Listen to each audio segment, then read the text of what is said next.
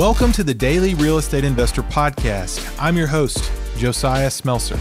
The Daily Real Estate Investor Podcast is the shared journey of building a real estate investment property business from square one. Join me as we learn together how to conquer the real estate game to reach financial freedom. Together, we will learn from people in all areas of real estate and business in our personal trek towards escaping the rat race. Be you. Do the work you love. Play the long game.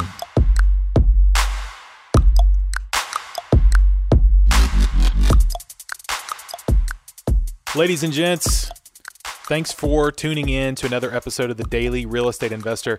Man, I've got a good episode for you today. Today, I'm interviewing Chris Grenzig. Chris is with Toro Real Estate Partners. Chris is in his 20s and absolutely killing it, man. This guy is legit. He is out there dominating, and you just got to take some notes. This guy's a grinder, and he's out there making it happen. He started off brokering stocks and said he couldn't sleep at night because he just wasn't on board with what was going on in that world, and ended up moving over to real estate. Good decision in my mind. Man, he has done some really good deals. He started off flipping, didn't really enjoy that so much, moved over into multifamily, which I love, and has done some syndication deals, has hundreds of units under contract. And man, this guy is knocking it out of the park. I think you guys are going to love today's episode. Listen up as Chris gives us some advice and shares his journey. Yeah, sit back, relax, and have a rotten time. Chris, let's dive in, man. Kind of tell us about you and kind of give us the quick overview on how you got into this whole game. Yeah, sure. I mean, first of all, you're flattering me, so I appreciate that. You're making me blush on the other end. But yeah, so I'm 26. I'm out of New York. I live in Brooklyn, work in Long Island, grew up here. I've only spent 1 year outside. That was in Massachusetts. I graduated college in 2014. Anyone who knows me, I grew up playing soccer, played Division I in school. Cool. And, coming out of college, like a lot of kids my age, I had no clue what I was going to do. I had no job lined up. I did no internships. I did everything you're basically not supposed to do. And I was fortunate enough that my mom actually knew some people and was able to get me a coaching job as the second assistant for a junior varsity team near where I worked, making about $2,000 for the year. So that was my prospect. So it wasn't looking bright. This was my first lesson in it's not what you know, it's who you know. I had a friend that was getting into coaching as well and knew somebody that had just gotten a head coaching job for a Division II college up in Massachusetts and said, hey, I've got a buddy who's looking to get into it. Would you do it? And, was able to secure that job. So that was my first year out of college, my 1 year away from New York. It was a really interesting experience. Cool. So where did you play D1 soccer? I played for Hofstra University. It's on Long Island. Nice. It's in Uniondale. So my family was super happy because I wasn't, 6-7 hours away like some people are on the other side of the country. Yeah. They were able to come to, most, if not all, the home games. And, some of the other schools are close by. So that was nice. That's cool. What position did you play? Mostly in midfield, holding it down, but, kind of did a little bit of everything, did whatever the team need. I wasn't, the best player by all means, but, kind of just played my role and had my fun. So it was good. I played soccer in high school and absolutely loved it. Didn't play on the college level, but had a blast with it in high school. So that's pretty cool. Yeah, high school's a lot of fun, but college is it's a different beast. It takes a different mindset. I'm sure. It's kind of like having a job, to be perfectly honest. So if you don't love it and you can't grind, some days it can be tough. I could see that. I was in Massachusetts. I wasn't in love with coaching. I wasn't in love with being away from family and friends. So I was able to coach at another school and make my way back home. It was a Queens College based out of Queens, if that wasn't obvious. And I needed another job, right? Because most of the other time you did youth coaching or something like that to kind of support college coaching because it pays next to nothing. If anybody has a college coach that's not a big sport or big school, just know they're not getting paid a lot and be thankful that they're doing their job. So looking for another job. And like I said, I was looking to kind of possibly get out of coaching. So I found a job working as a cold caller for stockbrokers. And I know what's going to happen right now is a lot of people that were, 30 years and older, they're going to cringe because stockbroker has a very negative connotation for people that kind of went through that whole phase, leading up to the meltdown and everything. And I didn't really know it as well. So I kind of went in with a blind eye and kind of naive and it was just a paying job that I thought would look good on a resume. I walked in and I was blown away by the environment and the amount of money was there. That was like my first taste of investing. And I didn't really know the true environment of what was going on until, I was about a year and a half into it. And that's why I got out. It was a really, really good experience from the standpoint of, saying no to 99 times out of 100, how to grind, how to work, how to come in, how to talk to people, how to sell things, and just kind of get a taste from that sense. There's a lot of other things about that environment that I could get into for, 30, 40 minutes that, was the reason I got out. But it was a really good experience from that standpoint. And like I said, there was negatives around it that made me get out. And that's where I started looking towards real estate and different other avenues that I could transition into. Sure. What were the high level negatives? Just the quick. It was never about what money the client was going to make. It was always what the client was going to make me. It was a very greedy mindset of the employees, and I didn't like that. One of the biggest changing points was I had my aunt come to me when I was about a year into it, and she is unbelievably selfless. She's one of the nicest people, and she came to me and said, "Hey, would it help you if I transferred my stock over to you and helped you grow your business?" And in that moment, I was like, wow, I don't want your money because I'm so scared I'm going to lose it all. And it was at that point I was like, all right, I got to get out of here. This is not for me. This isn't what I want to do. If I can't even take my family's money when she's giving it up to me on a silver platter, I got to get out. And I can fully say if she came to me today and said, "Hey, I have $10,000. Can I put it in one of your real estate deals?" I would say, yes, 1,000%, only if you want to. I'm never going to force you. So it's a totally different mindset. And I feel 1,000% better about where I'm at today than where I was 2-3 years ago.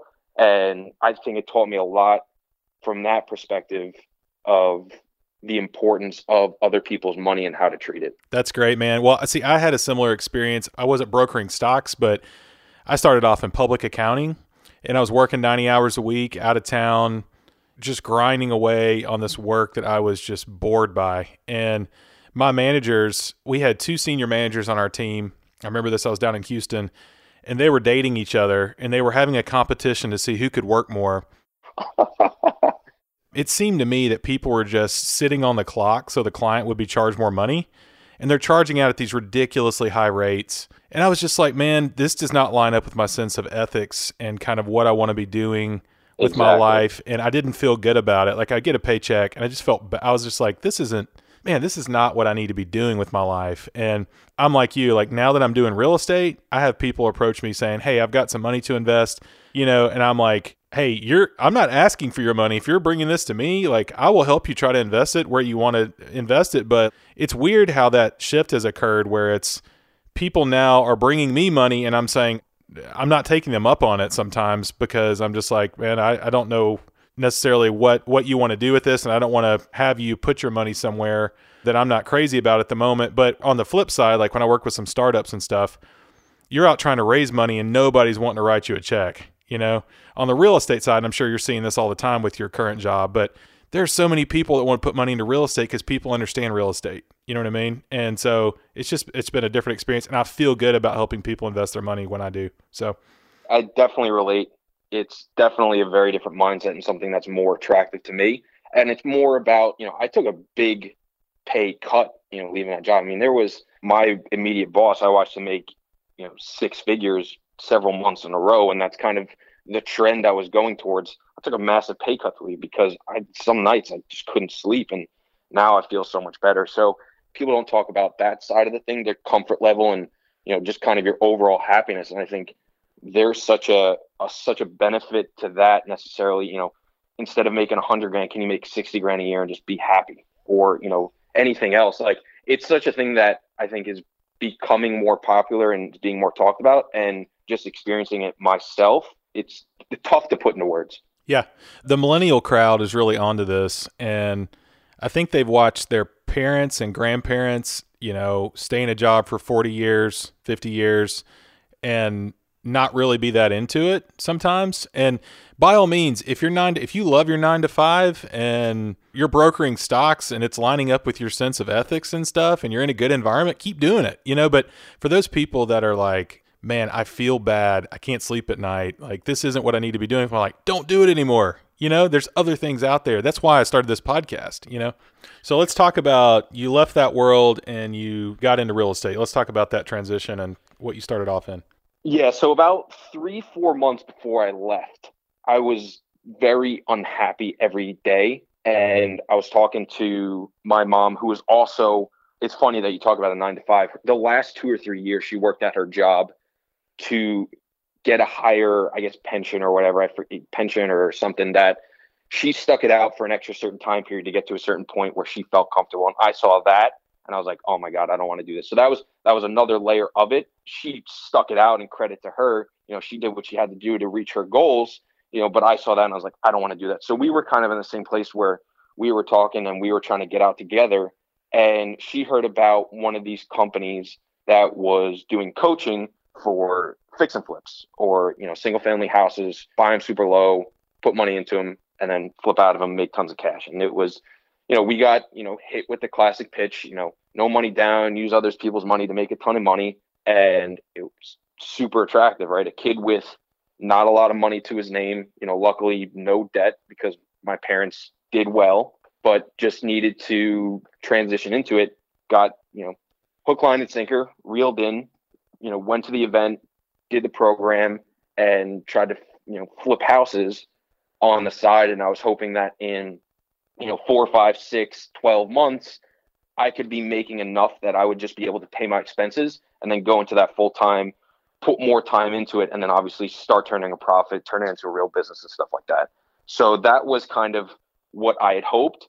What ended up happening was in 3, 4, 5, 6 months, we just completely failed at flipping houses. We put all this money into it and we didn't flip a single house by us. We've done a couple flips now in the future, partnering with some other people in different areas, but it's just kind of a side thing. It's not really anything we focus on anymore, but just completely failed. So that was a nice wake up call as well. But it was good from the standpoint that it led into the multifamily world, just from networking and stuff and meeting other people and just meeting a guy that was willing to, I call it a JV, but it was a JV for knowledge, where we were just investors, but we said, hey, we'll invest, but I want to know everything you know. And we just grabbed coffee, jumped on calls, answered a bunch of questions that we had, and just said, hey, can we use this as a platform to jump off of if we want to do it also? And he said, sure. Didn't get any money back for being on the quote unquote JV, but learned the most I've learned in the shortest amount of time by doing that. So it led to that in that regard. So that program, even though it's a loss, a write-off and everything like that, 100% worth it from that standpoint.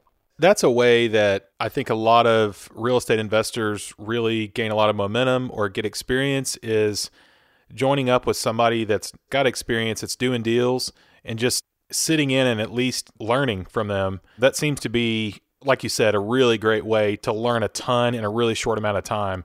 And real estate will educate you really quick when you do deals. Like, to kind of help our listeners that are wanting to flip houses, that have never flipped houses, know the risks of flipping houses, because there certainly are risks. What at a high level do you think was the cause of not having success in that? So the two causes, first one was the program that we bought was predicated on quick estimates. So it had a spreadsheet. You put in different parameters like the square footage and stuff like that and what needed to be done, and it spit out a number for what that repair estimate would be. If you live near a big city or area that has a ton of people, the estimates are going to be more than what is put into that spreadsheet. It's just the nature of the business. The whole program had quote unquote coaches that were in your area that were already having success that could show you the ropes and help you if you needed. There was nobody within a 30-mile radius that was doing it from this program, because the spreadsheet would spit out estimates that were lower than what the real estimates were, just because the labor costs were higher, the holding costs are higher, just stuff like that. So now, could we have gone in and tweaked it so that go to 5 contracts and say, hey, I've got, what's it going to cost me roughly on a per square footage basis to renovate this bathroom, this kitchen, this, that, and the other? Yes, 100%. But, that's where I say it's partly an excuse, because there are ways around it that we could have done, where I think if we were dead set on, like, we're going to flip houses no matter how much it costs us and how much time, I think we could have figured it out, and I think that's the second thing. It was, we definitely didn't work hard enough to make it work, but there was also like, okay, we just spent tens of thousands of dollars. It doesn't work. Let's pivot into something else. So it was kind of twofold for us, that it was, one, it was the program we bought wasn't quite, if you were, in a smaller town or in the Carolinas or Kentucky or Alabama, I think 1,000% it would have worked, because the estimates probably would have been a lot closer, just because the labor was the big one, the labor cost there. But I think we could have also gone in and, used it as a base to jump off of and really worked harder and done this, that, and the other to make it work. So I also think that none of us really had a great contractor to work with, or a contractor team, or a contractor on our side that we really built out. And I think that was a critical component we were missing at the very beginning, where I think we may have been able to make some of the deals we were looking at work if we put in the time up front to kind of get those systems in place better. Sure. You bring up some good points. And one thing that I think is something that a lot of flippers experience when they start, and they don't know what they don't know, right? So you get your spreadsheet and it's got all these costs built in. It's kind of telling you, okay, this is how this is going to work. But what you don't know is that those costs don't necessarily apply to your market. So you get in there and you run your numbers and you're like, okay, we're going to be able to make 20 grand on this. And then you go do your deal. And then after you've purchased the house and you're already halfway in the thing, you're like, man, our costs are higher, but it's too late, right? So you're like, okay. And you end up selling the thing and not making any money. You had this really bad experience. The guys that are making a lot of money in flipping, they've got systems built. They've got teams of contractors. They've got their costs nailed down. They've got systems that they're applying to these things, and they've done this a lot. It's not, they didn't just start off making 40 grand a flip, like these shows on HGTV. That's not what's going to happen for 99% of people who start flipping houses. But if that's all you do, and you build your team out and you really nail it down, you drill down, you can get there where you're making really great money at it. The same with the direct mailers. It's like, yeah, you send 10 direct mailers out, you're not going to get 10 deals. Like the people that I know that are doing the direct mailer thing and are successful at it, they're sending tons of direct mailers, and they're doing them month after month after month after month. And you got to be willing to approach it from that perspective. It's the same with the flipping thing. Like if you're just going to do it on the side and just do one or two here and there, it's probably going to be really hard. Same with the direct mailers. And that's just something I've learned, like we got burned on a flip for the same reason. Like we underestimated our costs, but the good thing is, like you said, that failure prompted you to kind of move over into something you're more interested in. Cause you mentioned like not really 100% wanting to do the flipping thing, just kind of doing it to kind of make some money, but then you worked your way over into multifamily, right? So tell us about that.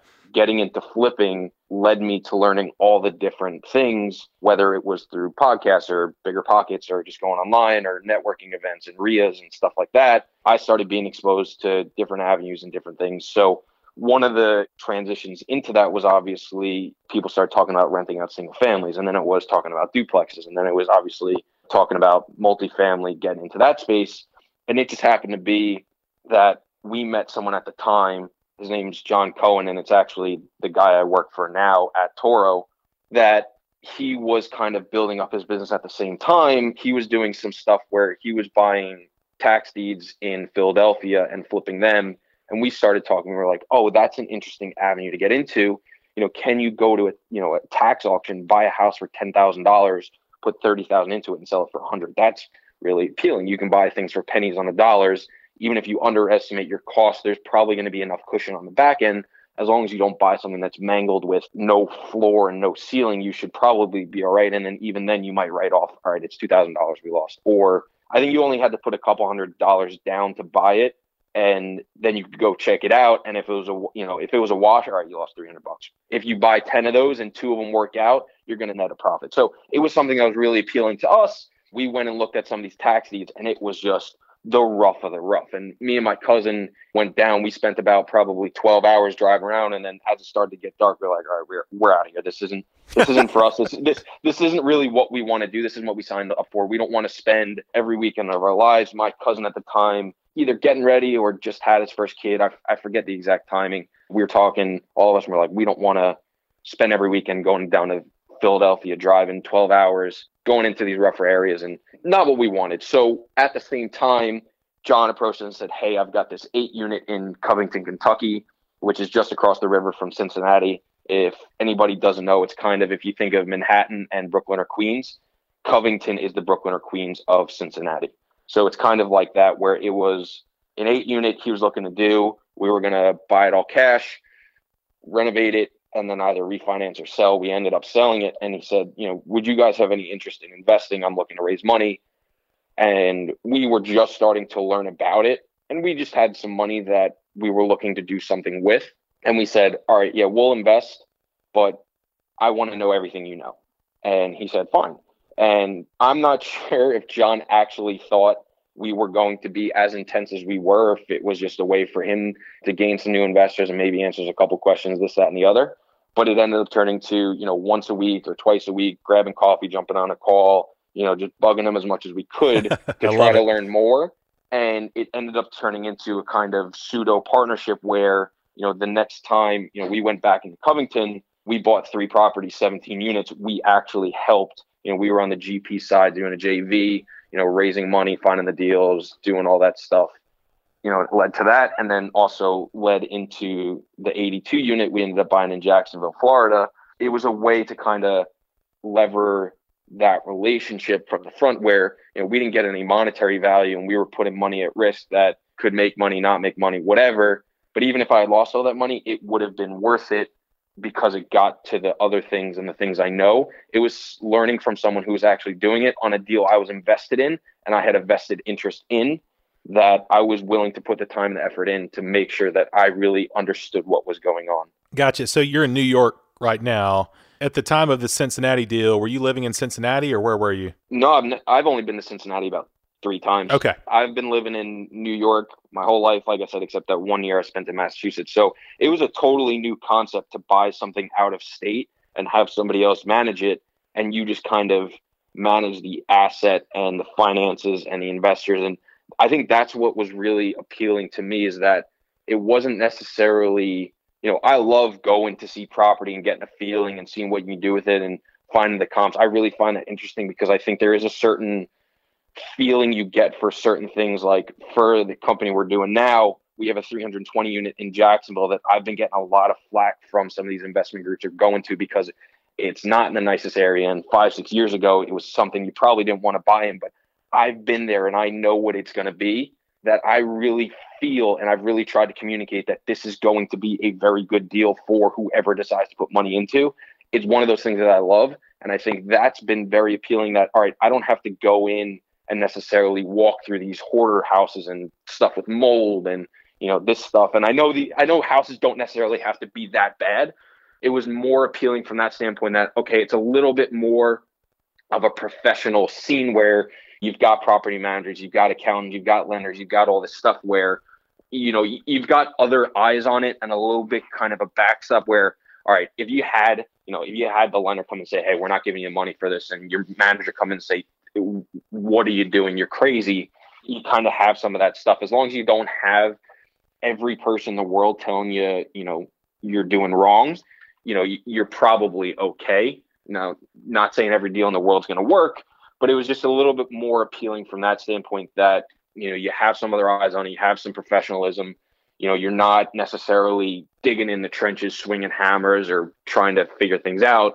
You've got some other stuff and, you've got some other avenues and things you can work on personally. This is a good example of the Michael Gerber E-Myth concept of working on your business and not in your business, right? Instead of driving around these neighborhoods, going in these properties that are falling apart, as it gets dark and you're fearful that, you're going to get mugged or something, you're working on these deals from your office, from another city, because you've got people that can go out there and do those things, the boots on the ground, out there working on those properties for you. You're running the numbers and working on the business, making the important decisions. That's where your greatest value is in putting these deals together, acquiring these deals, raising equity, that kind of stuff, and letting somebody else go do the low dollar per hour jobs of walking the property and getting stuff that's broken fixed and that kind of stuff. So I love it, man. I own properties out of town as well. And a lot of people say only invest where you live. And I think that's terrible advice. I think it's terrible advice because that limits you, first of all, to the deals that are available to you. Secondly, if you invest out of town, it forces you to form systems and processes for acquiring your deals, getting your deals renovated, and managing your deals, which is what's going to make you successful in this anyway, right? So you did the joint venture deal, the 8 unit in Cincinnati. You put equity in, you kind of rode along and learned a lot. And then that led into kind of a partnership or a pseudo partnership that got you 3 more properties for another 17 units. And those were in Jacksonville. Is that correct? Or where were those? No, those were also in Covington. So at the time, we were looking to really grow in Covington to kind of own X amount of properties, getting Y amount of units, and really grow a presence. That there's a great example. I forget the name of it. There's a huge company in San Francisco that all they buy basically is like 6 units and 8 units and all this stuff, but they've got different systems and apps and stuff like that where, they don't have the traditional super that lives in the building next door that takes care of the plumbing. They've got an app that if you've got a maintenance request, you just punch it in and then they have different floating guys. We were trying to take a model like that and kind of bring it into a smaller scale where we say, okay, we don't have to buy 100 unit property. We can buy 106 unit properties or 26 unit properties that are so close together. We can have economies of scale and kind of not take over an area, but we can have a significant impact on a specific area and have a really good business model going out to raise money and, kind of this, that, and the other. We were buying things cash, and then we were trying to do the infamous BRRRR strategy, and then just got absolutely wrecked on financing where nobody wanted to lend on it or 100 different things sideways. That's a whole different conversation, but that was kind of the goal going into it. And then we ran into some different issues midway through, and we're still dealing with some of those issues that we had to kind of pivot away and look for a different business model, but in the same kind of areas. Gotcha. I would love to hear more about, you're buying these in cash. Is this the 17 unit or is this which ones were you buying in cash? So everything in Covington, we bought cash, renovated with the intention to then refinance out as much money as possible and then go do it again and again and again and again with our own money, with investors' money, and trying to do all that. What ended up happening was we had a contractor that basically just stole money from us, didn't do the work he was going to say. It cost more than we thought. And then management wasn't efficient as we thought it was going to be, partially because it's a small amount of units. Partially it was not the best manager that we've ever dealt with. There were a lot of different issues that we ran into in that regard. And like anybody knows, just because you have a certain business plan and you have certain intentions, 50% of the time you're going to have to pivot in one way or the other and manage whatever is going on in that area. So our full intention was to come in and over from start to wherever over the 12, 24, 36 months, buy up as much property as we can, improve it, rent it really high, refinance out as much money as we can, and then go do it again, until we just basically own the whole town or ran out of money. And best laid plans, it didn't go that way. It didn't go how we envisioned. Luckily, we did really well and bought things at a low enough basis and in good areas that we're still doing okay, even with, some of the losses from the contractor and extra work and going over budget. One of the lessons I've learned from doing this is if you buy something right, even if you mess it up, you'll still probably make money. That's never been truer than in this case. Unfortunately, it just hasn't gone how we had hoped, even though in our head and when people we were talking to and raising money, it sounded like this fantastic strategy. You had to pivot and make the best do and do right by the deal. I feel like this has happened to pretty much everyone that's invested in real estate long enough, right? You get a contractor in there, things start slipping off. They're telling you it's going to be done. They're taking money. They don't go in there and do the work. You find out about it later when it's too late, and then it ends up being a net negative on your deal. I had the same experience as you. I bought a property at such a low basis that despite the contractor bump in the road, I'll call it. It was probably more than that, but I'll call it a bump in the road.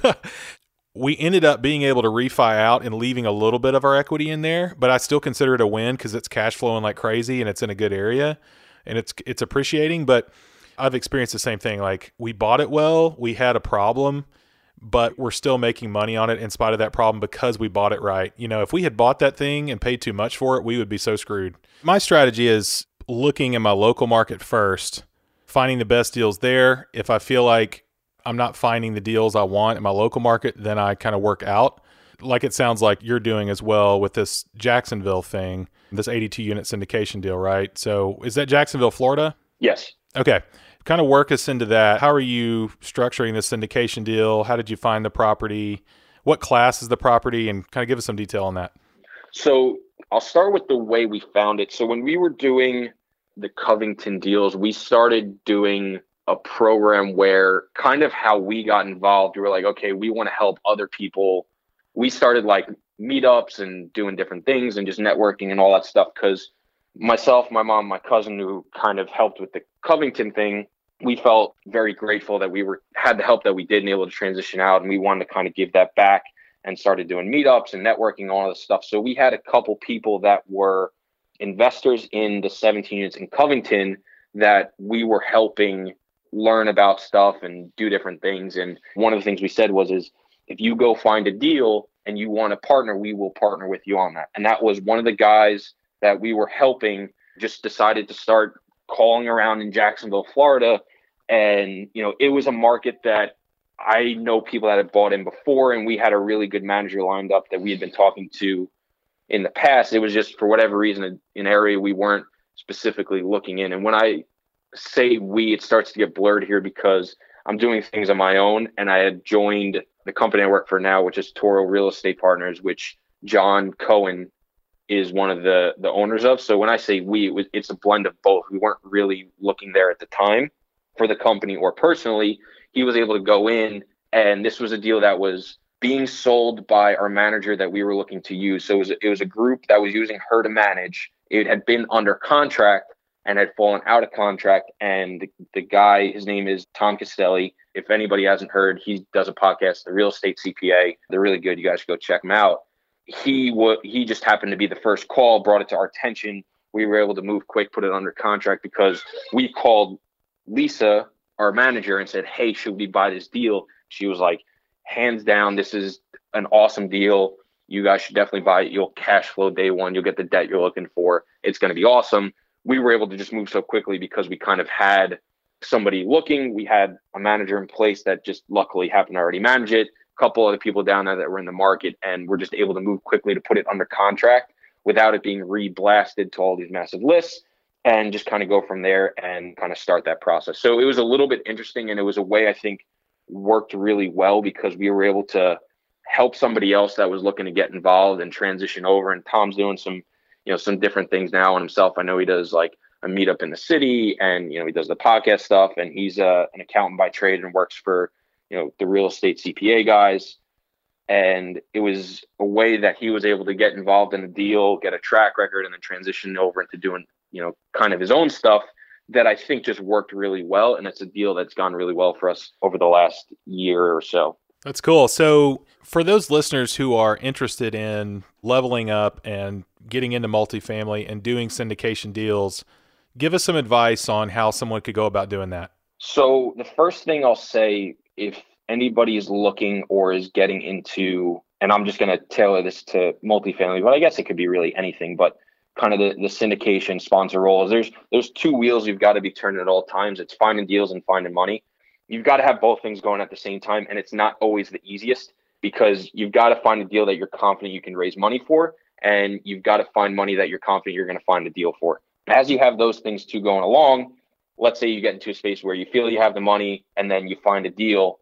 The steps that you need to do is first, you have to have a manager that you've interviewed, you feel confident in, and you're willing to work with on early steps. Our managers will go look at 10 deals and we may offer on 2 or 3 and we may only win 1. So there's a lot of legwork up front that managers know they kind of have to do if they want to win business, or they can send people from their company if they're big enough. But you have to establish that relationship early, and especially if it's out of state, kind of help you in that regard. You should always go see the property at some point, right? But if you've got somebody down there where it's a 20-minute drive from their office, you might as well go ask them. And, if they go look at 3, 4, 5 deals and you don't close on any, send them a little gift or something too, because that's always nice. That's kind of the first step, is having someone go look at it. If there's a broker on the deal, calling the broker, asking them all the, pertinent questions, getting an understanding for the deal, have somebody go drive it, go understand and make sure that they tell you everything's great. And then you see it needs new roofs, you can call the broker back and say, hey, I think it needs all new roofs, and that's going to be $200,000. And why didn't you tell me about this? And they may have a real reason, or they may not. So having somebody there, and it doesn't necessarily have to be a manager too. It could be your mom, your dad, your uncle, a friend from college or high school that's moved down there. Just say, hey, can you go blind shot this property and tell me what it looks like? Take a few photos, so that way you don't just believe somebody that's trying to sell something to you. So having that resource in the local area, if you're out of state or it's a little bit farther away, is paramount to buying a deal that you can feel comfortable in. Absolutely. And side note, that's what's made me comfortable investing out of state is we've got a guy that we trust, we know really well, that I knew before we were even working in real estate. He's been working on these properties as kind of an asset manager in that local market. So that's what makes me comfortable with that. The idea of just willy-nilly buying stuff out of state with nobody you trust there and just kind of trusting the local broker that's selling it to you and them, that to me is kind of scary. Then from that standpoint, you're just going to start underwriting the deal. You should always ask your manager to underwrite, especially for us, a lot of times it's the expense side, making sure that, don't take the broker's numbers, never take the broker's numbers. Always ask your manager. They're going to be the ones running the deal. Ask what you think it is, and then have a conversation around it. And then why this, why not this, that, and the other. Then, talking about rents, what's the, if we do this, what can we get rents? If we just do new floors, what can we get? If we do floors and appliances, like, look at different things and how much money you can get, and what's the return on the capital you're going to spend. I'm assuming it's a value add deal, which is what 95% of multifamily is today. It's not buying a class A deal and cash flowing. So that's usually the typical conversation.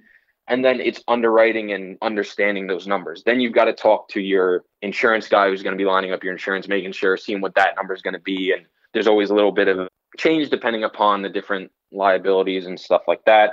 Then you want to talk to a mortgage broker or a bank or whatever on the type of debt you can get and what they think the rate is and the leverage and the length, the terms, all that stuff. You also need to talk to some sort of tax professional, because the tax codes are different in every county. Make sure you understand where the taxes are going to and when, because that will kill a deal faster than anything else. From there, understanding what equity and money you have and what their return expectations are and the risk profile associated with that, and making sure that the deal that you're looking at fits in with those parameters. And if you have really good relationships with them, picking up the phone and say, hey, I'm looking at X, Y, and Z deal. Is this, that, and the other? If I got it under contract and I could show you these numbers and, you didn't have any, big hurdles, to look at, is it something you'd be interested in? And what they're probably going to say is, if everything checks out and I don't see any big flaws, yes. Or they may say no, because they've got something going on, right? If you've talked to someone 2 months ago or a month ago, and they're like, I've got $1 million, I want to place it. And then you call them up and say, that $1 million, well, my wife was in the hospital and I had to cover the bill and, I don't have as much money. So, or, they went and invested in something else, or, there's a million different things that could be going on. So it's, as you're looking at deals and as you're thinking about getting, offers in and this, that, and the other, making sure that the money you thought was there is actually still there. Then it's, a whole nother ball game, raising the money from there. So on the debt side, on this 82 unit deal, what is your lender requiring debt to equity? We got 80%. We went Freddie, small balance loan. We got 80% LTV, which in today's market, you don't even see anymore, just because of where cap rates and interest rates are. We were lucky that the deal was trending in the right direction. I think by the time we closed, it was like a mid to high 6 cap on T3 numbers. We were able to get 80%. We got like a 4 or 5 rate, 7-year fixed with 2 years interest only. So we just happened to buy it at a good time in the market with a good cap rate, with a good interest rate, that the spread was high enough. We were well above, the coverage ratio required for Freddie, that we were able to get the full 80%, which was nice. And I don't know if, anybody that's looking at deals today, you're pretty lucky to get 70, 75% on deals. You don't really get 80% today. Sure. That 80% LTV is great. So Is this amortized over 25 years or 30? 30. Oh, that's even better. Cool. Okay. So you've got the 80% debt and 20% equity on this deal. What was the cost of the project? Just ballpark? Yeah. So we bought it for mid to high 40s a door. We went in with a renovation plan to put about $360,000 into it. I forget offhand what that is per door, but we're all in at about low to mid 50s a door. And it was coming in and cleaning up some exterior work, making the property look a little bit nicer. The last group that had owned it for about 2 or 3 years, they came in with a big exterior plan and they painted all the buildings. They put in new roofs, took the office from a unit into one of the storage units. They converted 2 storage units into 2 studio apartments. They did a lot of that stuff and upgraded a few units. And our plan was to come in and kind of say, all right, they've done all the grunt work. We're going to come in and kind of now make it look nice instead of just okay. And then we're going to start renovating units and really continue to push some of the rent that we've seen on top of the organic rent growth that Jacksonville has seen for the last 2 years, which has been phenomenal. That's great.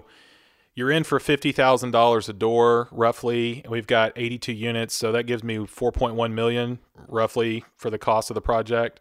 It's a little bit higher just with some other stuff like that, but good to talk about. So generally speaking, 4.1, give or take. And then you got to come up with 20% equity on that. So, well, we had to come up with 20% of the purchase and then any additional capital. Gotcha. Okay. I think our loan is about just over 3 million. So we raised about 1.3 or 1.4 million. Okay. So walk us through raising equity for this. Did you already have a list of investors that were interested in deals like this that you just reached out to, or how do you go about raising 1.3 million for something like this? It was a little bit interesting. We did this on the side and then also worked for a larger company as well. So I have some contacts for some different crowdfunding and equity groups and stuff like that. We kind of did a hybrid between, friends, family, acquaintances. And then we actually went the crowdfunding route and did a deal with Realty Shares. What's your holding period on this 82 unit deal? What are you wanting to sell it in 5 years, or what are you thinking?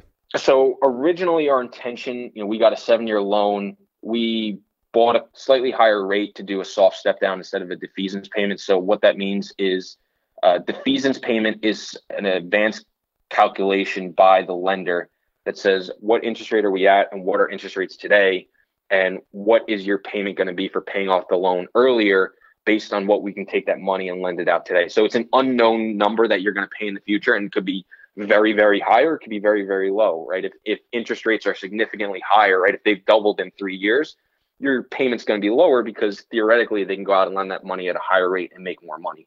If interest rates have gone down, your payment's going to be higher because they've got a better rate in this deal than they would if they go lend it. So it's not that simple, but there's a whole calculation. We took like 10 extra basis points. So we probably could have had like a 4.4 rate. We went to like a 4.54 just so we knew what our prepayment was going to be. So it was like in the first 2 years, it was a 3% penalty. The next 2 was 2%. And then the last year was a 1% penalty. I think like the last 6 months of the loan, there's no penalty to sell. That rate seems really good.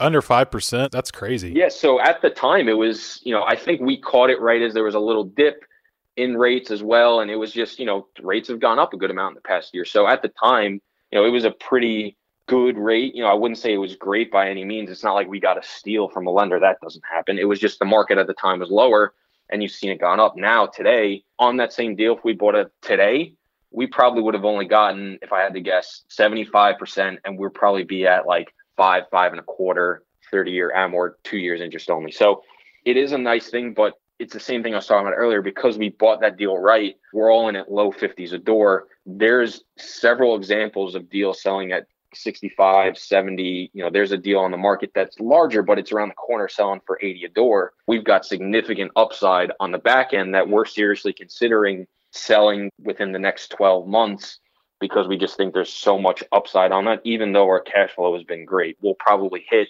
9-10% for our first year, and we'll probably be well into double digits going into next year, assuming nothing happens to the property and we stay occupied and all that good stuff. Could be a nice $2 million profit, huh? Based on what I'm... Oh, it would be, it could be a very healthy profit for everyone. It really just depends on the market and cap rate and all that stuff. So it is a conversation we're having and something we look at with all our deals. I love it, man.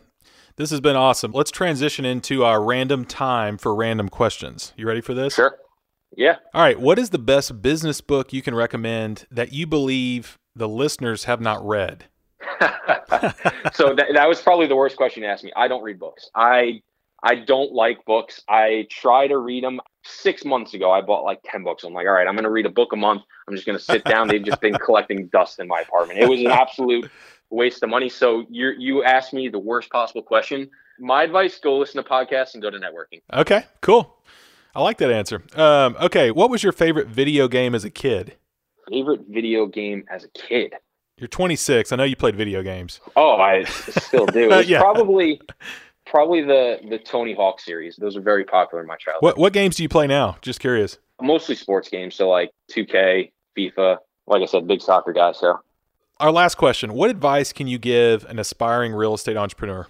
it would be two things. One would be just to try different things, fail, and then make it better. And the second one would be find somebody who's already doing what you want to do and find out as much as you can from them, whether it's giving up your time, whether it's giving up your money, whether it's pestering them until they help you, or just watching what they do and try to replicate it. Those are the two best things. You're going to try things and fail. We're getting ready to try like 6 different things going into the new year, like direct mail and different things like that, just to try to see if we can shake free some deals we might not see otherwise. There's a lot of different things we're going to try, and I'm convinced we're going to fail at all of them. But I still want to try, because if one of them hits and I get one deal, it's all going to pay off. Right? So just try things and fail, and then also try to replicate things other people are doing. And maybe it's through books, whether it's through podcasts, or whether it's physically meeting someone, or whether it's working for someone. There's plenty of people that are doing that you want to do. Just go out there and do what they're doing and replicate it. Don't need to reinvent the wheel. I love it, man. Failing is such a big part of this, and learning from the failure, and then, just sticking your neck out there and going for it and learning from others. That's why I love podcasts so much. You just get to sit in and listen to people like yourself talking about their experiences and sharing information that you can learn from. It's awesome. So, Chris, how can people get in touch with you? Couple best ways. Obviously, like you said, we got in touch on Instagram. My public account is Grenzig,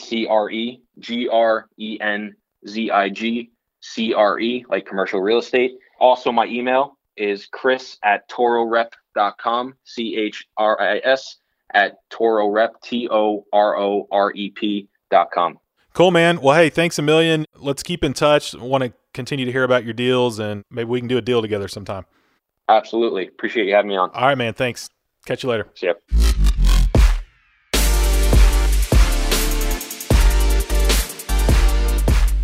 I hope you enjoyed today's episode.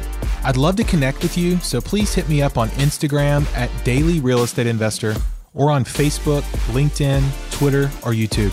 If you want to know more about this episode, check out our show notes along with the blog at dailyrealestateinvestor.com. And don't forget to sign up for the mailing list while you're there. We'll keep you up to date on the book in the works as well as new episodes. And tune in next time for another episode of the Daily Real Estate Investor. And do me a massive favor. Please subscribe to the podcast. Leave a review for me and share the show with your friends. Your support means the absolute world to me, and know that I will do everything within my power to help you reach financial freedom through real estate investing. I love you each and believe you're capable of far more than you think possible.